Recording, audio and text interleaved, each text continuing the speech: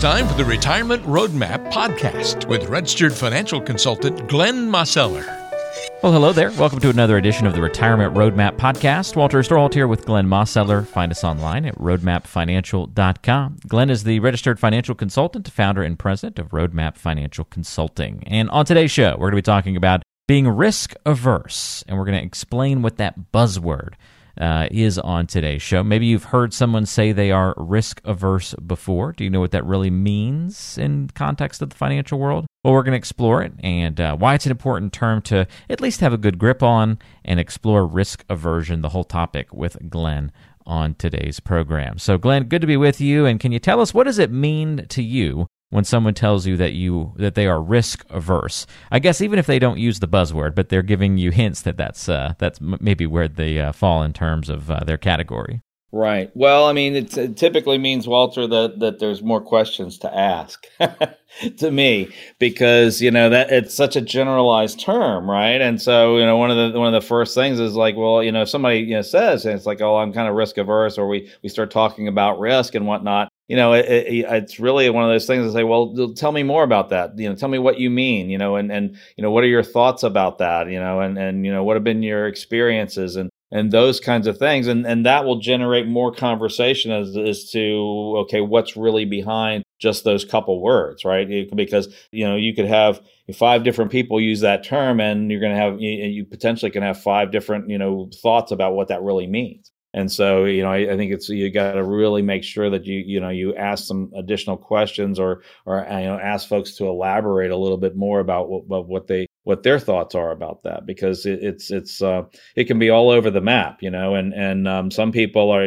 when they say they're risk averse, that means that they want to, maybe lower their exposure to riskier investments and that kind of thing. Other folks, it's like, hey, I'm going to put my, money in more and more, into the bank, and I don't care if I'm not going to make any interest, or very little interest. I'm just, I feel like that's where it needs to be. I've literally had some folks, say it's like, I don't even trust that, keep some money in, home in a safe and that kind of thing. So it's all over the map in terms of what people think in terms of in risk aversion.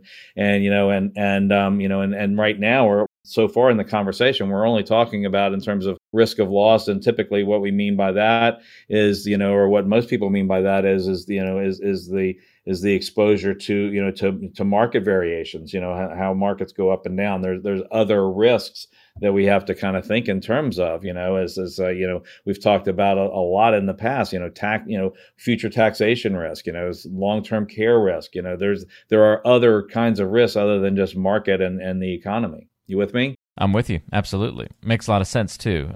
So let's dive a little bit further into the discussion. Why do so many people claim to be risk averse? But I just know from talking to you over the years, Glenn, that when you actually look at the numbers, so much of their retirement money is then in risky places. There's like a disconnect here, right? Right. Well, I mean, a lot of that has to do, Walter, with what, it's people know what they know, right? And what they've been exposed to. And, and the vast majority of folks when they're saving for retirement, the vast majority of people just know, they know a fair amount, or where the most of their knowledge is in like the idea of 401ks and IRAs and putting money into those kinds of accounts, which typically are going to be positioned in the markets, right? Which inherently have market risk, and they can go up and down in value and that kind of thing. And so it's like if you've been conditioned to that for literally decades, and that's whatever your knowledge base is, that if that consumes most of it and you have very little information about other things, then just by nature you think, well, okay, this is the best I can do, and I'm going to try to take, I'm going to try to position money here because I hear that's less risky, and and that might make some sense to me. So this is how I've got things, in my portfolio or in my retirement savings accounts, right? And so, the idea of looking and seeing, well, what other possibilities are there, or have you thought in terms of time frames, in terms of when are you going to need the money? You're certainly going to need some money, in the shorter term, right? Over the next 5 to 10 years. There's other monies that might be longer term, and so you may not have all of that positioned the same way. And so those kinds of conversations start coming out of let's take a look and see what have you saved, but where have you saved it, and where is it currently positioned? I mean, I've had folks come in and we talk about it's like, well, what is it in? We start looking at what's in their account, and they say, well, I just have it's not real risky. It's just your normal mutual funds, right? And I was like, okay, well, what does just normal mutual funds mean, right? Because there can be just normal quote unquote mutual funds. I mean, if you have an S&P 500 fund, or there's any number of different types of or fund, not types of funds, but any number of family of funds that have an S&P 500 type of fund, let's say. And so if you have that kind of a fund in your account, then it simply means that particular fund is designed to mirror the results of the S&P 500. And so, over the last, since if we look back to 2009, that's kind of when the last true bear market, bottomed out. Since then, in general, that fund has done very well for folks, right? At the same time, it's capable of having significant losses. We saw that flash crash back when COVID first hit, right? And that kind of a fund was probably down, somewhere between 30 and 35%, from peak to trough. You look back to the .coms in 1999, 2000. The S&P 500 and the overall market, was down as much as 50%. We saw the same thing happen in 2008, and during the financial crisis. And that's a lot of times folks think, well, that's just your typical average fund. Well, yeah, but and it can do well, but there's also an element of risk there, and so you have to kind of think, well, how much do you have there, and how much do you have elsewhere? Some folks are hedging their bets, so to speak, and they're trying to put some diversification in there by the use of some bonds and bond funds, which historically that's been a way to lower the risk in portfolios. The challenge is that interest rates are so low at this point. Interest rates begin to rise that literally there's an inverse relationship to interest rates, and the value of bonds and bond funds. So if interest rates begin to rise, and if they begin to rise in any kind of a significant way, then literally that means that the value of those funds are going to come down. And a lot of folks don't really understand that. So we really have to kind of look at that, and it's an educational process. And it's like, well, what are my alternatives, Glenn? Well, let's explore. Let's before we put the cart in front of the horse, let's figure out, what are your needs? What are your desires? When do you want to retire? Have you retired? What are your income needs? What are your comfort levels? What is your knowledge base? There's a lot of things that can go into that conversation. And the more people understand and know and whatnot, they're then able to make wiser decisions, because they have a better way and more information to draw from. And then we can really start to think in terms of how do we want to hedge against all the different types of risks that are out there, whether it be what we're talking about now with market risk, or what we think may happen in the future in terms of taxation rates, as well as what are you exposed to right now in terms of future long-term care. That's one of those ones that's out there that a lot of folks don't really have anything in place to protect themselves or to protect their spouse from, and that can as I'm sure almost everybody who's listening is aware that long-term care costs can really just literally just go through and wipe out a whole lifetime of saving very, very rapidly. And so it's really wise to look and see what kind of possibilities do you have there that may help you hedge against that kind of risk. Very well said, Glenn. And I'm curious if maybe you can describe for us a situation where you've seen somebody carrying a lot more risk than they realized. What'd you do? What was their emotional reaction to that realization? Where did that sort of take the planning process? Yeah, well, I mean, Walter, that's pretty normal, right? For all the reasons we've just talked about. If your entire portfolio or your entire nest egg or retirement accounts are in variable assets that that can go up and down with the markets, you're carrying, a fair amount of risk in almost all cases. Now, obviously, some folks are going to be, are going to have different holdings that are going to be, have more risk than others. But the idea of having everything in a risk scenario is a bit challenging. But oftentimes, folks don't realize is that there are other options, and it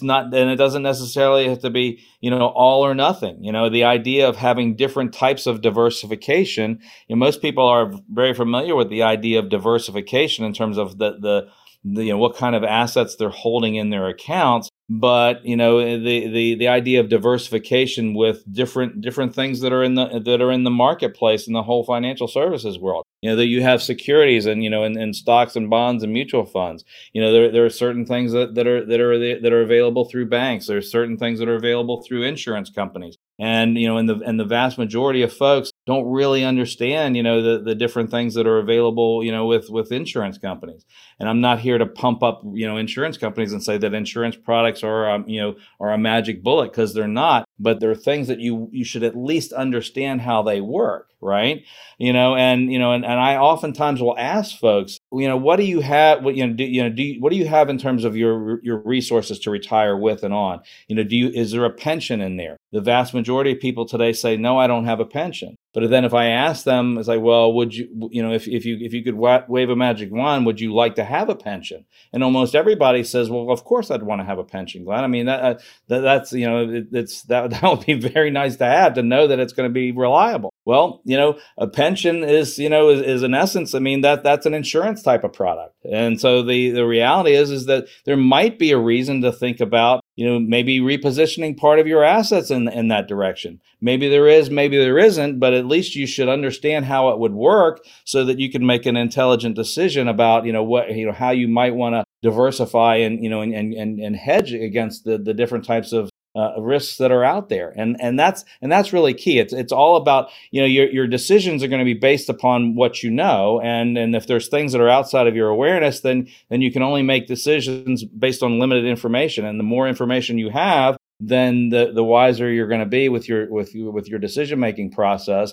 And even if you still end up with saying, well, no, I don't want that, at least at that point you're saying you know what you're saying no to, right? You're not just saying no by default. And so then you can feel more and more comfortable and confident with the plan that you do put together, rather than just hoping that the markets treat you well in your retirement years. That's the hope is not really a strategy. And you want to make sure that you've looked at a variety of things, and what's possible, and what you can do and how you can do it to be able to give yourself the best opportunity for a successful retirement. It's so interesting, I think, to look at this conversation about risk aversion and the implications of it, what it means for different people.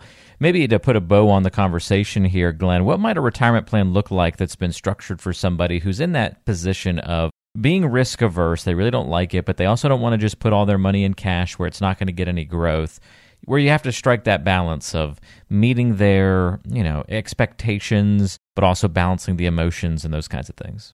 Right. Well, again, Walter, I mean, it starts with a conversation, right? And then you really have to look at what do you have, in your overall portfolio. How old are you? How close are you to retirement? Let's, your spouse, have you both had, significant, contributions into the Social Security system? Are you going to have, what's going to be coming from that? All of those things, kind of come into play. But realistically, you want to make sure, or at least the vast majority of folks I'll ask this question, and it's just like, okay, we know that you're likely going to have, X number of dollars from Social Security within a certain range, depending upon when you decide to activate those benefits, right? So that's kind of a little bit of a baseline. And then you have your lifestyle, right? And your lifestyle is likely, you're going to need more income than that, than what Social Security is going to produce to have the lifestyle that you want to have. So there's like a gap. If you could imagine, that if you drew a line on a piece of paper and say, okay, here's where my Social Security benefits are, and then you draw a line above that and you say, okay, well, here's where my lifestyle need is. You can see that there's a gap there, right? Well, the question is how do you want that gap to be filled? Do you want that gap to be filled with the only things that are tied to risk, or do you want to have some degree of certainty there? Some folks who have pensions, they can fill that gap, or either mostly or or entirely, from that pension. But other folks that don't have that, they have to look at what did they save? What did they save for retirement? How did they save it? And so then you start asking the question, well, how do you want to fill that gap in terms of income planning? Because that's one of the fundamental places that we start in terms of putting a retirement plan together. And that is in a nutshell is really where the beginnings are, right? Because you want to be able to have the lifestyle you want to have, and you want to be able to rely on that. Hey, I know that I'm going to have this kind of cash flow, regardless as to what market conditions might be. And that's really the starting place. And different people are in different places. But once you start having that conversation, and we start breaking that down into being able to make decisions about, okay, well, how much money do I need to have positioned in a certain way that I can create that for myself? Well, now suddenly we're in the process of building a plan and structuring it for you, not just a one size fits all. And and that's really the beginnings of those conversations, and then it builds from there, Walter. I love it, Glenn. Appreciate all your help and guidance in this conversation about risk aversion. I hope our listeners are able to emerge with a little bit better understanding of that buzzword, what it means to them, how it might impact their own financial plan, and also how you help that that concept and idea get incorporated into your financial planning philosophy as well. If you've got questions for Glenn, want to talk about your risk aversion, how to properly structure your financial plan, and several other items in that realm, he's happy to chat with you and talk with you about these things. Give him a call at 336-291-3535 and ask for a complimentary free consultation, 336-291-3535. No matter where you are, Glenn can meet with you virtually, or you can come into the office in person in Greensboro, North Carolina. You can find him online as well at roadmapfinancial.com. And again, just look for that free consultation at the bottom of the page, roadmapfinancial.com. Glenn, thanks for the help, and we'll look forward to talking to you next week. All right, Walter. Take care. New episodes weekly. Thanks, Glenn, and we'll thank you for listening to today's show, and we'll talk to you next time right back here on the Retirement Roadmap.